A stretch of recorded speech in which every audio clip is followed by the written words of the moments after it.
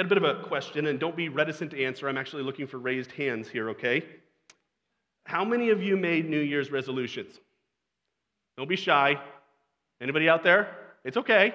You can admit it. How many of you still have those New Year's resolutions?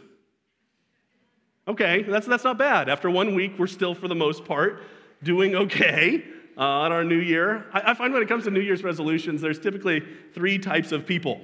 There's the idealists, which may be some of you that raised your hand. The overzealous person that each year in January decide to overhaul their entire lives, only to realize that kind of fizzles out over the course of January and February. These are the people that fill workout rooms and gym rooms in January and suddenly vanish in February. Then there is what I might call the pessimist, the jaded person, because they've seen so many people in their New Year's resolutions fail. More often than not, they have a lot of friends that are the idealists. And they've witnessed these things not take hold very long, and so they see them as a waste of time, and to some degree, the people who make them as foolish for having done so. Then there might be what I would call the realist, that recognize the values of goals in their life and maybe think January is a good time to set one, but aren't reticent to set a goal and to pursue it any other time of the year. It's probably obvious from what I'm saying that I would argue that the third option is probably the safest option for most of us. It's charting a path between an overzealous idealism and a pessimistic reticence and fatalism. And in that respect, New Year's resolutions are kind of similar to our text this morning. We're going to be studying the value of lovingly confronting sin in the church from Matthew chapter 18. And in that same way, this subject has these 3 characters. Some of you may resonate with these. You have the idealist who believes that if they try hard enough, they can suss out every sin in everyone's life and call it out, and they end up kind of adopting a witch hunter mentality, running around the church trying to find issues and calling them out. Others of us may be more inclined to the pessimist or fatalist, so frustrated by the way we've seen this process work in churches or the way we've experienced the pain of it being used incorrectly that we throw the baby out with the bathwater and totally ignore this passage of Scripture. Obviously, I would argue for the realist position, a position that charts the course between these 2 ditches and looks to biblically, faithfully apply what Christ has called us to do in His church. Let's read Matthew 18, verses 15 through 22 together as we consider this concept. If your brother sins against you, go and tell him his fault, between you and him alone. If he listens to you, you have gained your brother. But if he does not listen, take 1 or 2 others along with you, that every charge may be established by the evidence of 2 or 3 witnesses. If he refuses to listen to them, tell it to the church. And if he refuses to listen even to the church, let him be to you as a Gentile and a tax collector. Truly I say to you, whatever you bind on earth shall be bound in heaven, and whatever you loose on earth shall be loosed in heaven. Again, I say to you, if 2 of you agree about anything they ask, it will be done for them by my Father in heaven. For where 2 or 3 are gathered in my name, there I am among them. Then Peter came up and said to him, Lord, how often will my brother sin against me, and I forgive him? As many as 7 times? Jesus said to him, I do not say to you 7 times, but 77 times. Let's pray, and then we'll walk through this text together this morning.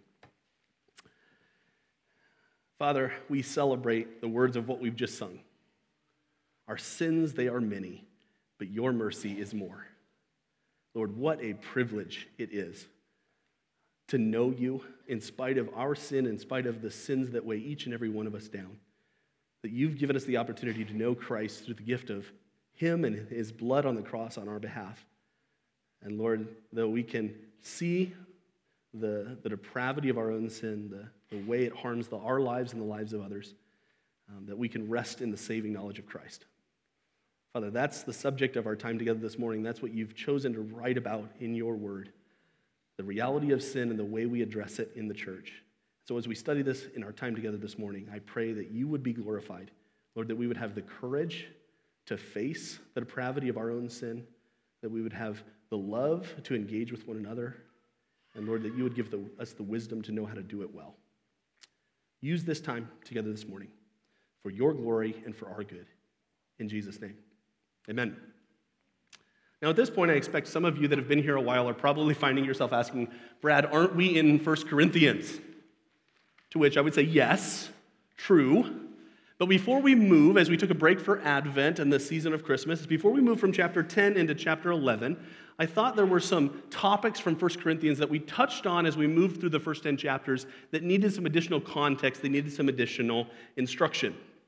You may have noticed last week was a bit of a follow-up to 1 Corinthians chapter 9, as Mario Mamina spoke on John 4 and the how we share the gospel based upon the precedent that we must be compelled to share the gospel with the world that we saw from 1 Corinthians 9. I appreciated Mario's willingness to preach. I found that incredibly encouraging. We had a great dialogue about that in our midweek podcast this week. I really enjoyed what he had to share, and it was especially providential because I ended up being sick last week and couldn't be here, so really appreciated what Mario had to share.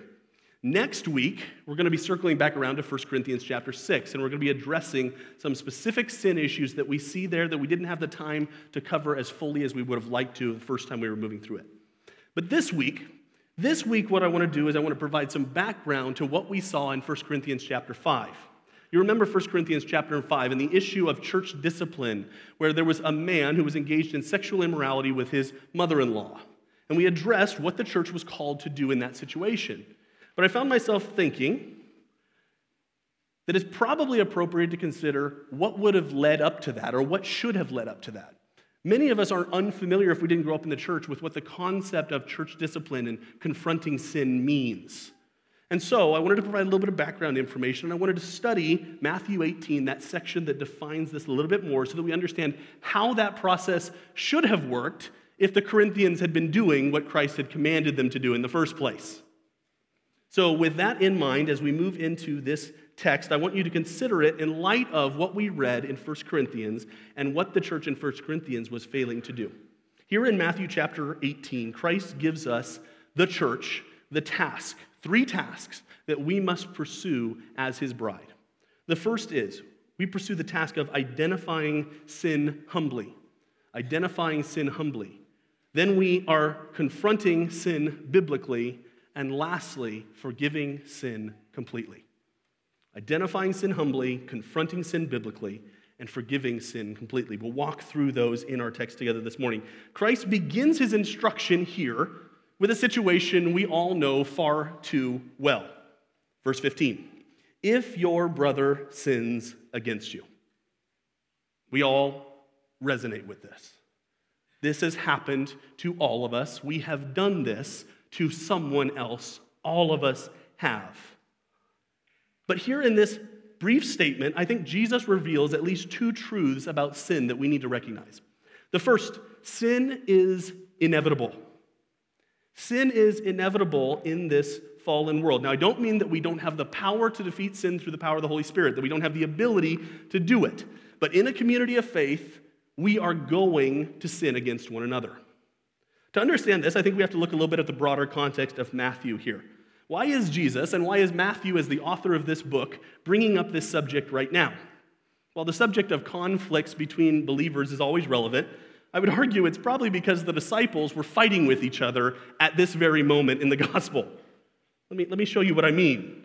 In the larger section, chapters 16 through 18, we see that Jesus is teaching and focusing on what success in the kingdom of God looks like, what success and faithfulness in the kingdom of heaven looks like. He includes things like self-denial, faith, a proactive trust in God, humility, holiness, forgiveness. We're going to talk more about that here in a minute. And he includes some interesting details here. Look back a little bit in your Bible to chapter 16. In chapter 16, verses 13 through 20, Peter confesses Christ as the Messiah for the first time in Matthew's gospel. Jesus looks at his disciples and says, who do the people say the Son of Man is? And they say, well, some say John the Baptist, others Elijah, others Jeremiah. But who do you say that I am? And Simon Peter says, you are the Christ, the Son of the living God. Peter identifies Jesus for who he is for the first time in this gospel. And that's a pivotal moment in the gospel because from that moment on, Jesus begins foretelling of his death on the cross, and the trajectory of the book of Matthew heads towards the cross in the final week of Jesus' life. And we see that in verses 21 through basically 28 as we begin moving that direction. And then there's an interesting thing that occurs in chapter 17, and I want us to note this. This is why I'm taking the time here. Because there's two events that occur in chapter 17. Most of us are probably familiar with verses 1 through 13 that talk about the transfiguration. Jesus goes to his disciples. He says, these three disciples, I want you to go up on the mountain with me, and he reveals himself in his glory, right? We're familiar with the story, right? And they're amazed. Peter says, let's build some tents, and we're going to make this all work. But they have this incredible mountaintop experience. But have you ever found yourself asking, okay, so what's going on with the other 9 disciples? While these 3 disciples are up on the top, being Jesus' special disciples and having this experience, what are the other 9 disciples doing? Well, verses 14 through 20 explains that they were down at the foot of the mountain trying to heal a man whose son had epileptic seizures and suffered terribly. And they were failing at it miserably.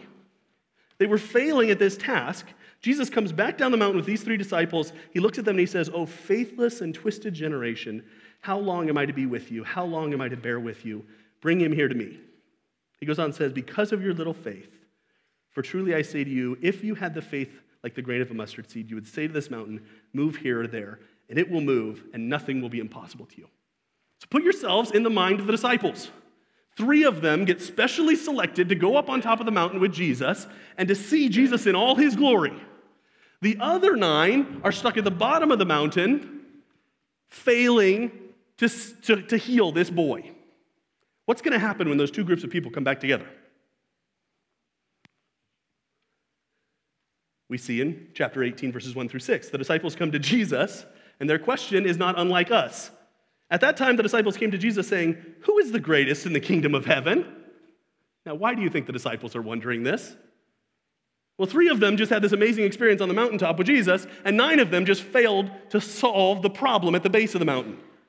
I realize I'm reading a bit between the lines here, but I believe there's a fairly good chance the disciples were fighting over their superiority. Presumably, they were offending and sinning against each other because they were always fighting about who was the greatest among the 12 of them. And we know this experience as well, don't we? We engage in this sort of behavior regularly as well. We sin against each other, and we are sinned against by others in our fights for superiority and our fights for our opinions, the exact sort of things that were taking place in the book of 1 Corinthians. And so we offend each other and we hurt each other. As long as we live in a fallen world, we have our sin natures, and we will sin against each other at times. But in addition to this inevitable conflict and sin that will take place in the church and in God's people, Jesus clearly also presumes that sin here is identifiable. Notice what he says. He says, if your brother sins against you, assuming that you can call out the sin and you know what the sin is. What is Jesus talking about? What are we to confront? I think what we see as we move through, and we'll talk about this as we go through the different sections, we're talking about obvious, significant, biblically clear sins. Sins and offenses that we can go to the text of Scripture and we can say, it says don't lie, you lied to me, and you offended me and hurt me in that way. And it's not arrogance to identify these sins.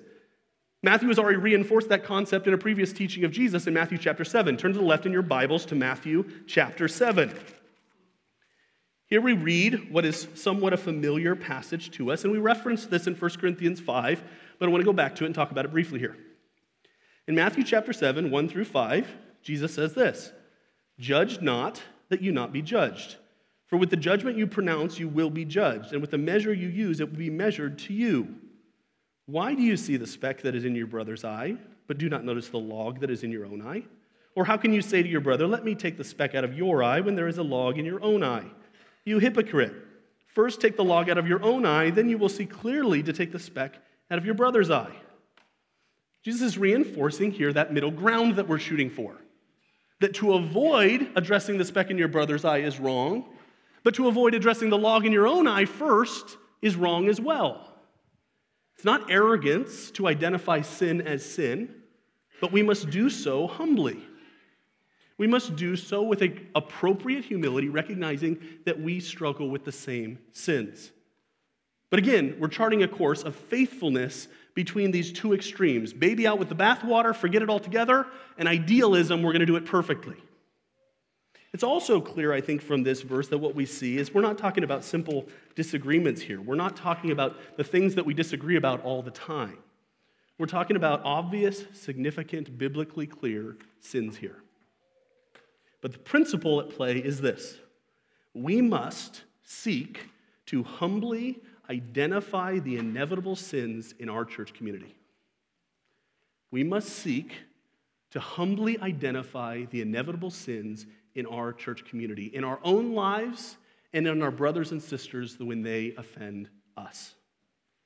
In that way, it's somewhat similar to raising kids, for those of you that have had that experience. When you have your first kid, there's an idealism, right? I won't parent like those people. I won't do this. My kids won't fight that way. You have 2 or 3, and you learn how foolish that line of thinking is. On the other hand, failing to correctly identify sins and misbehaviors in the lives of your children isn't loving either. And we all recognize that. But we tend to go to the 2 extremes. Let me give you some example of what this might look like in application in your life. This means that we must get better at both giving confrontation and receiving it. We must learn to humbly call out sin in each other's lives and graciously receive it. This is hard stuff. This is not easy. But this is precisely what the Corinthian church was failing to do, why the issue blew up to the level it did in 1 Corinthians 5, where the man had to be put out of the church. Because people weren't engaging in this sort of activity. They weren't humbly speaking. Remember, he calls them out for being proud. He says, there's this man in your church, and you're arrogant. He calls them out for not humbly speaking the truth to each other. But he also recognizes that we need to graciously receive criticism. We all, if I were to ask each other, are you perfect? None of us say, oh yeah, I'm perfect. I'm that one person in the church who happens to be perfect. But the minute someone notices our imperfections, it gets a little harder, doesn't it? We start to struggle. Because I'm okay identifying my own imperfections, but if somebody else notices something, that destroys the facade that I try to keep up in church. So we have to learn to humbly give this sort of sin, and we're going to talk about how we do that here in a minute. But also we have to be prepared to graciously receive it, even if it's not done perfectly. And as a church, we need to recognize that we shouldn't be surprised by the presence of sin in our church. We aspire to be the holy bride that we're going to talk about in our class over here on ecclesiology. But we realize that until Christ comes, we're not perfect. And we are a fallen group of people living in a fallen world as a fallen community, and we're going to struggle with sin. We should not be surprised when it happens, when we hurt other people, and when we are hurt by other people. But much of this that we talked about here is what we talked about in chapter 5 of 1 Corinthians. Assuming we've clearly identified someone that has sinned against us, what the sin is, what do we do? How do we approach it practically? He goes on. Jesus goes on here. We see this in verse 15 through 20. Go and tell him his fault between you and him alone. If he listens, you have gained your brother. But if he does not listen, take 1 or 2 others along with you, that every charge may be established by the evidence of 2 or 3 witnesses. If he refuses to listen to them, tell it to the church. And if he refuses to listen even to the church, let him be to you as a Gentile and tax collector. This is where it gets hard. Right? We recognize what Paul was saying in 1 Corinthians 5, but what are the steps that Christ gave us, that Paul has in mind as he writes those words about how we confront sin biblically? There's 2 things we have to note here. There's 2 presuppositions you kind of have to adopt in order to do this faithfully. The first is you have to recognize that the church has the responsibility to confront sin. The church has the responsibility to confront sin. That's why Jesus lays this out. And he lays it out in the course of 3 steps. Let's walk through these steps of how we're supposed to confront sin. First, he starts off with individual confrontation. We saw that in verse 15. Go and tell him his fault between you and him alone. The first step, when we've identified a sin, when we've been offended, we go and we talk to that person one-on-one. Now, there's three things I want to note about this confrontation that I think Jesus is noting here. First, the confrontation is clear. It's biblically clear. He says, go and tell him his fault. Recognize what that issue is, identify it, and find the scripture that says that's wrong. Too often we speak in sort of vague generalities. Well, you kind of made me feel this way, and that doesn't help us. What we need to do is we need to say, this was the occurrence, specifically, this is the verse that violates, and this is the course toward restoration and reconciliation. That helps our brothers and sisters in Christ. That's what Jesus has in mind here. This confrontation is clear. But secondarily, this confrontation is private. Did you know what he said? Between you and him alone. Between you and him alone. This confrontation is private. You take your brother or sister aside. You say, this is clearly what I see. Let's talk about it, just the two of us. Let's address this, just the two of us. It means not sharing with others, but keeping it to yourself until you've talked to that person privately. And I recognize that this runs entirely contrary to everything our world tells us to do. Because the world out there will tell you, you've been offended, go post something online, and when they see it, they'll feel guilty enough, they'll come and talk to you. It's not what Jesus says. He says, go and talk to your brother in private. Lastly, it's clear, it's private, it's restorative. Look at the last part of the verse. He says, between you and him alone, if he listens to you, you have gained your brother. The goal is restoration. The goal is a healthy relationship. It's not seeking some sort of venting. It's not seeking to punish them and make them feel bad. It's seeking to see them restored to relationship with you. Again, this goes against the post something on Twitter so that you feel better. That's not his point. So we confront individually. We do it clearly, we do it privately, and we do it with the hope and the prayer of restoration in the relationship. To which the natural question the disciples were probably asking, and I'm sure you are too, well, hold on a second, Brad. What if they don't listen to me? Verse 16. But if he does not listen, take one or two others along with you, that every charge may be established by the evidence of 2 or 3 witnesses. So we move from individual confrontation, this is our step number 1, to team confrontation. I'm going to take 1 or 2 people with me, and there's a few things that I want us to note about this, the way he describes this as well. First of all, this confrontation is objective. You're seeking objectivity. If he listens to you, you've gained your brother, but if he does not listen, take 1 or 2 others along with you. Why do you need 1 or 2 others? Because you need some objective help in seeing the situation for what it is. Now, it begs the question whether or not these people that he's talking about are people that have witnessed the offense or people that are there to witness the confrontation. It likely depends on how you interpret it, an earlier section dealing with if your brother sins against you. There's somewhat debate about whether that phrase should be included, against you.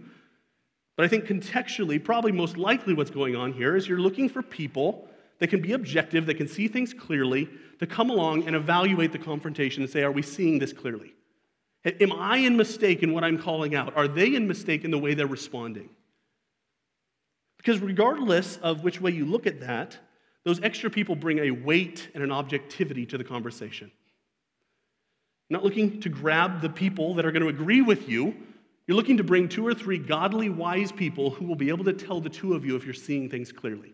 Because the goal is restorative again. The goal is to see the relationship restored. So you're not looking to bring along allies. You're not looking to bring along people that will agree with you. You're looking to bring in some objective third-party people that you trust their wisdom and biblical guidance. But in addition to being objective and restorative, you also notice that this is selective. It's a small group. It's as small of a group as possible. You start by just talking with the 2 of you, and then you expand it, but you only expand it as far as you need, 1 or 2 additional people. Not a whole horde, not your whole small group, not everybody you could think of. You keep the group as small as you can, and you're selective about who you bring.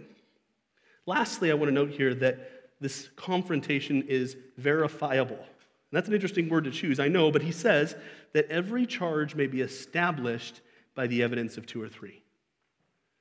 seeking for there to be clarity on the way the confrontation happened and on what the sin was. There should be a verifiable nature to this confrontation, to this sin that's being identified in our brothers or sisters. Again, the question begs, what if they still won't listen? What if they still don't respond? Verse 17. If he refuses to listen to them, tell it to the church. And if he refuses to listen even to the church, let him be to you as a Gentile and a tax collector. Step 1, individual confrontation. Step 2, team confrontation. Step 3, if those two fail, and we're hoping they don't, and that we never get to this step, church confrontation.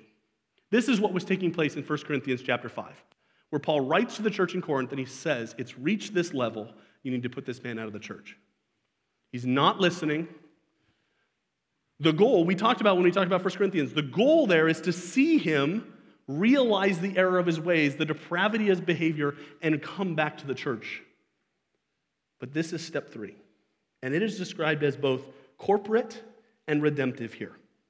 This step, this last-ditch effort to get the attention of the individual that we're struggling with, must include the whole church. It says, if he refuses to listen to them, tell it to the church, to the ecclesia, the gathering of those that are the called out ones, in the hope that it will be redemptive, right? Treat him as a Gentile and a tax collector. Reach him with the truth of the gospel. Because it's reached this level, he's refused to repent. That means his life is inconsistent with the gospel he preaches. And you are scared for the condition of his soul. Because by nature, believers are repenting people. Because we're not perfect people. All of us should be consistently repenting of sin in our lives and seeking to turn, acknowledge it, and turn back to Christ. So for us, consistently, this should be happening. If none of us are perfect, and sin is everywhere in the world, we should be consistently looking to see this happen. Encouraging each other with the truth of the gospel, saying this is a part of your life that isn't consistent with the gospel you preach. Come back. Come back. Step 1, individual confrontation. If that fails, and we're hoping and praying it doesn't, step 2, team confrontation. If that fails, and we're hoping and praying it doesn't, step 3. And note at least 3 things about this process. It's intended to be as clear and objective as possible. It's intended to be as private as possible. And it's intended to be as restorative as possible. This is the way we address sin in the church. This is God's plan for addressing sin in the church. Any other way is futility. God has given us a plan. Any other way is an exercise in futility. And at this point, I expect many of you are probably feeling, Brad, that sounds great. But isn't that a bit presumptuous? I would never presume that I could do that or that I'm qualified to do that. And it would seem the disciples were feeling the exact same way because Jesus reassures them in verses 18 through 20, and this is our second presupposition. The church has the responsibility to confront sin, but Jesus says the church has the authority to confront sin, verses 18 through 20. We'll walk through what we mean here, but let me read it. Truly I say to you, whatever you bind on earth shall be bound in heaven, and whatever you loose on earth shall be loosed in heaven. Again I say to you, if two agree on earth about anything I ask, it will be done for them by my Father in heaven. For where 2 or 3 are gathered in my name, there I am among them. There's 3 things, and we don't have time to go into this in as much depth as I would like to. But he talks about binding and loosing here. Now, this isn't the first time he's brought this up. He talked about this back in chapter 16 when Peter first confessed Jesus as the Christ. He talked about binding and loosing language. I'd encourage you to check out that passage this afternoon. But what's going on here in the terminology, and it gets a little bit confusing, but what he's speaking to in this situation is not directing or dictating to God what's going to happen. This language of binding and loosing is the idea of faithfully teaching what God has taught, declaring on earth what God has revealed, declaring on earth the truth of the gospel, that which saves and that which doesn't save, and saying, this is what God has taught the gospel is, this is what God has taught faithfulness looks like. so that people here will understand what is bound and what is loosed. Secondly, he talks about agreeing and asking. And again, certain people will take this and they will twist it and they will make it sound like we can get whatever we want out of God. That's not his point. Remember, the context is when we're sinning against each other. He talks about agreeing and asking. He's not talking about manipulating God. He's talking about affirming God's judgment, where two or three of us come together on an issue and we say it's biblically clear, it's very straightforward, that sin is inconsistent with the gospel, this is what God has said. We agree on the truth of God's word, exactly what Bruce was praying about early in the service. And then lastly, he speaks of gathering and abiding in verse 20. For where two or three are gathered in my name, when the church is gathered together, there I am among them. It doesn't matter how small that group is. Christ's promised presence among his gathered church to help in situations exactly like this. Christ affirms the church's authority. Now understand, what I am not saying here is that this passage is affirming the church's infallibility. There is no one man at the top of the church that is infallible, and there is no one group of people that is infallible in their judgments. But they are right insofar as they agree with what the Word teaches. And if that is true, and we have both the responsibility and the authority to confront sin, we must confront sin the way the Bible commands us to. We must do it. It's a command. It's not an optional idea for those that are super Christians. It's something we have been called to do. Not doing it is kind of like ordering something off of the IKEA catalog and then throwing away the instructions the minute you get it. Which, if any of you have ever done that, it's a really bad idea. I have a degree in construction management, and that's a really bad idea. Because the engineer that designed the thing had a way it was supposed to go together. And you're just foolish if you think you can do it on your own. Or kids. My oldest son loves Legos. Have you ever gotten a Lego set and set about building it? Thank you for that. Who was that? I'm so proud of you. Everybody listen to him. Amen. Okay. But have you ever gotten a Lego set and you throw away the instructions the minute you get it? No, that would be ridiculous. Because without knowing how everything fits together, you're probably not going to build it correctly. You'll end up with all these leftover pieces that will end up on the floor and your parents will step on in the middle of the night. Confronting sin without the plans that God has given us to confront sin in the church is exactly like that. It's like saying, I don't really need these instructions. I'm going to do it my own way. I'm going to just wing it. I'm sure it'll turn out all right. As individual believers in the church, we must learn the necessity to follow these steps that God has given us when confronting each other. We must learn this individual, humble, loving, biblical confrontation. And when it doesn't succeed, this team confrontation of looking for two or three wise people that you can bring along with you to address the issue. And if that doesn't work, to tell it to the church. God has given us a blueprint here, and he's asked us to be faithful. And he said, this will be edifying to the church. And we look at it sometimes and we say, I don't think God knew what he was talking about. I'm going to do things my own way. And as a side point as well, this is useful for all sorts of other confrontation as well. In your business, in your family, in your school, whatever the case might be.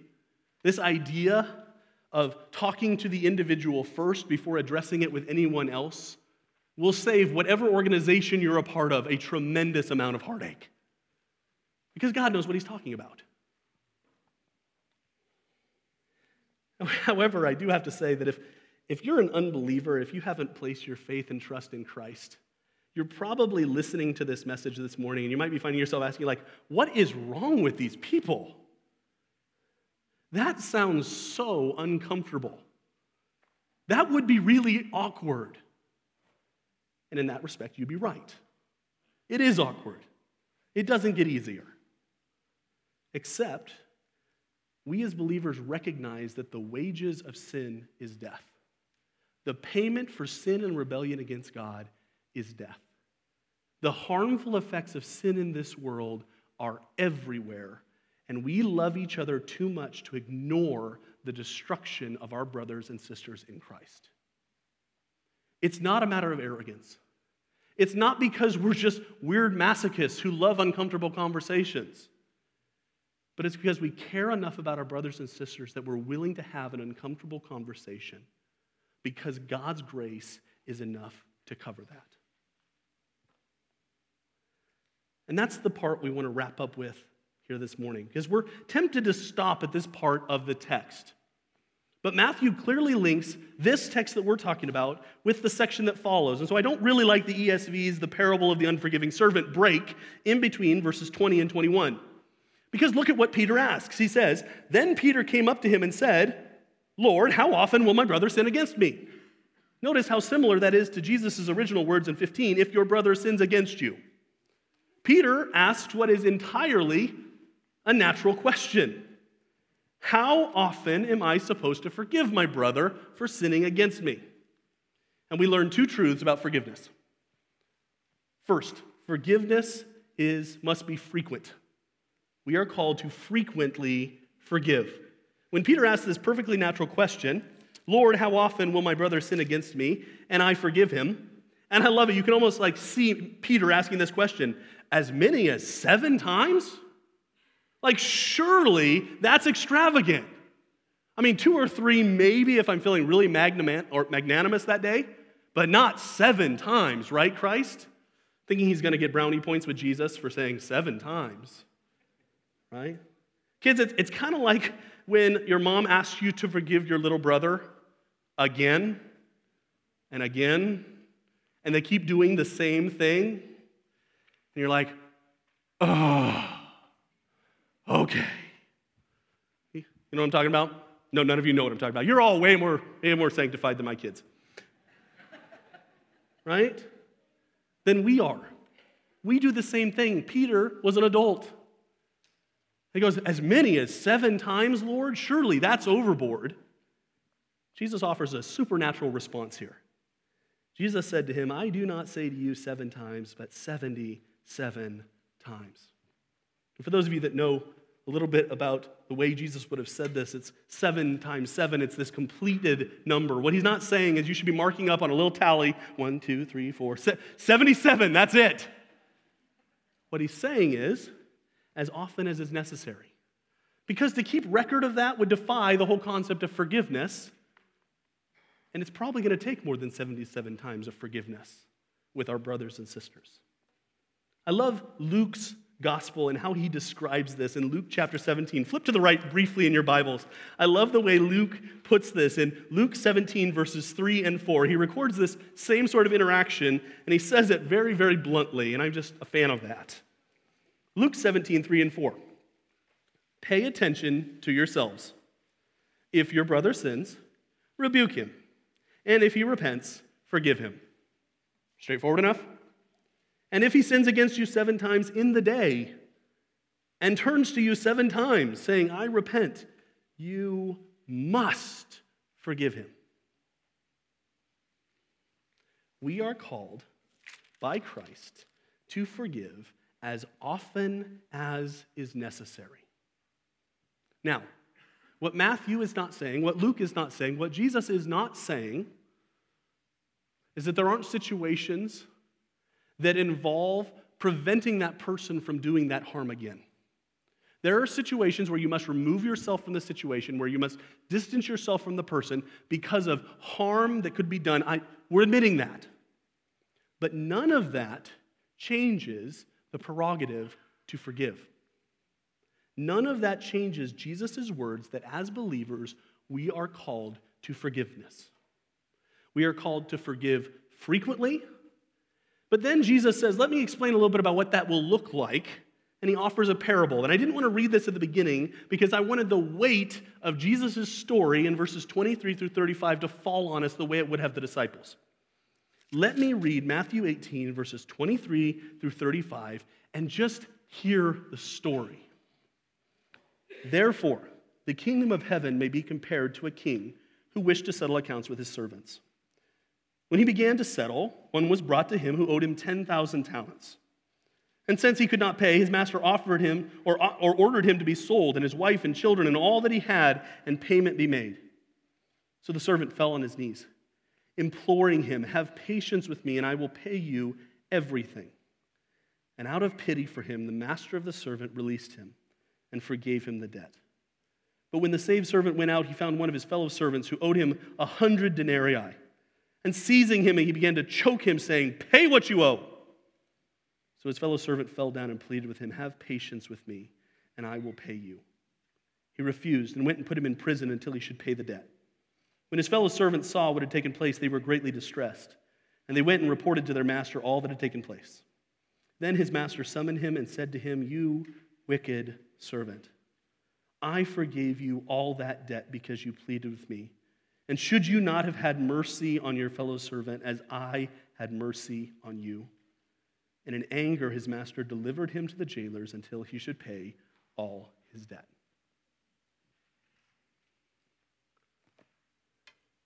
He's talking about how we confront sin.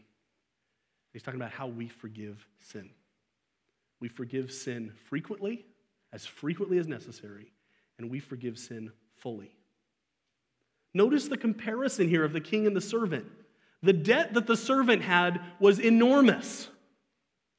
The debt that the servant had to the other servant was very small by comparison.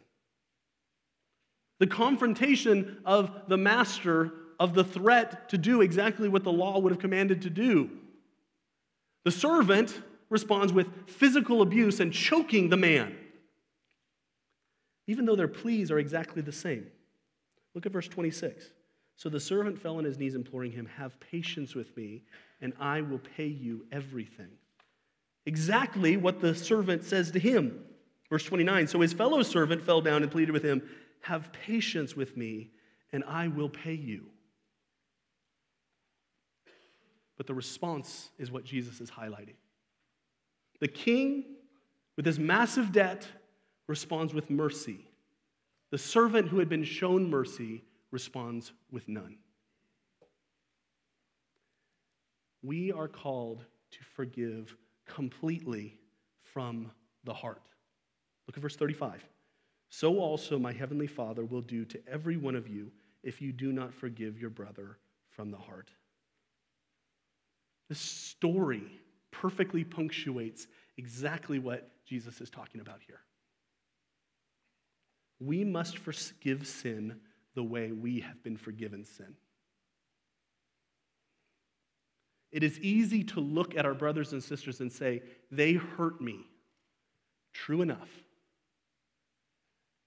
But the offense that they owe us is pittance in comparison to the offense we have been forgiven by Christ.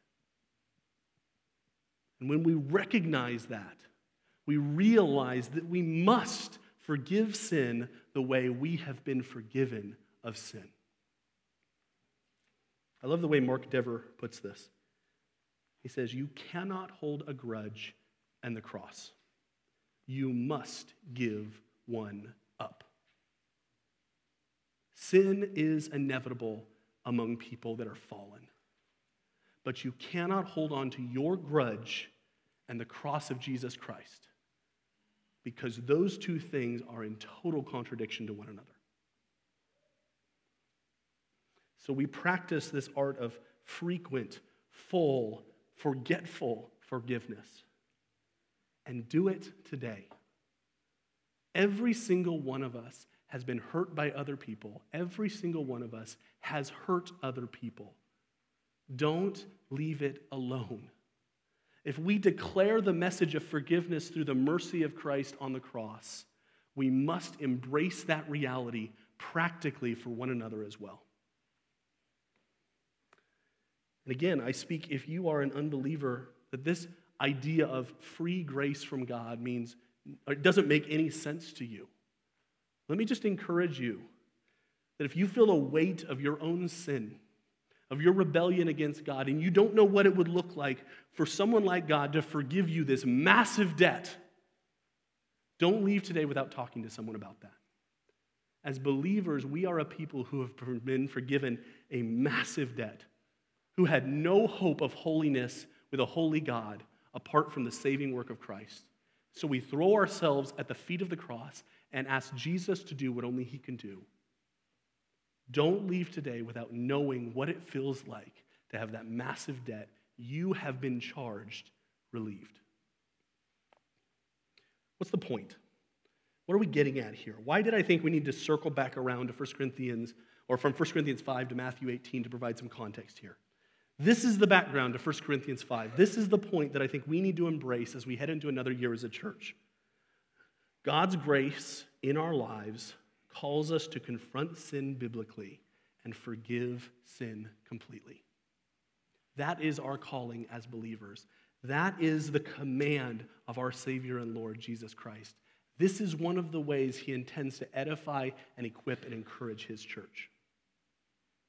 Imagine what could happen in our church over the course of the next year if we embraced this sort of loving confrontation and forgiveness.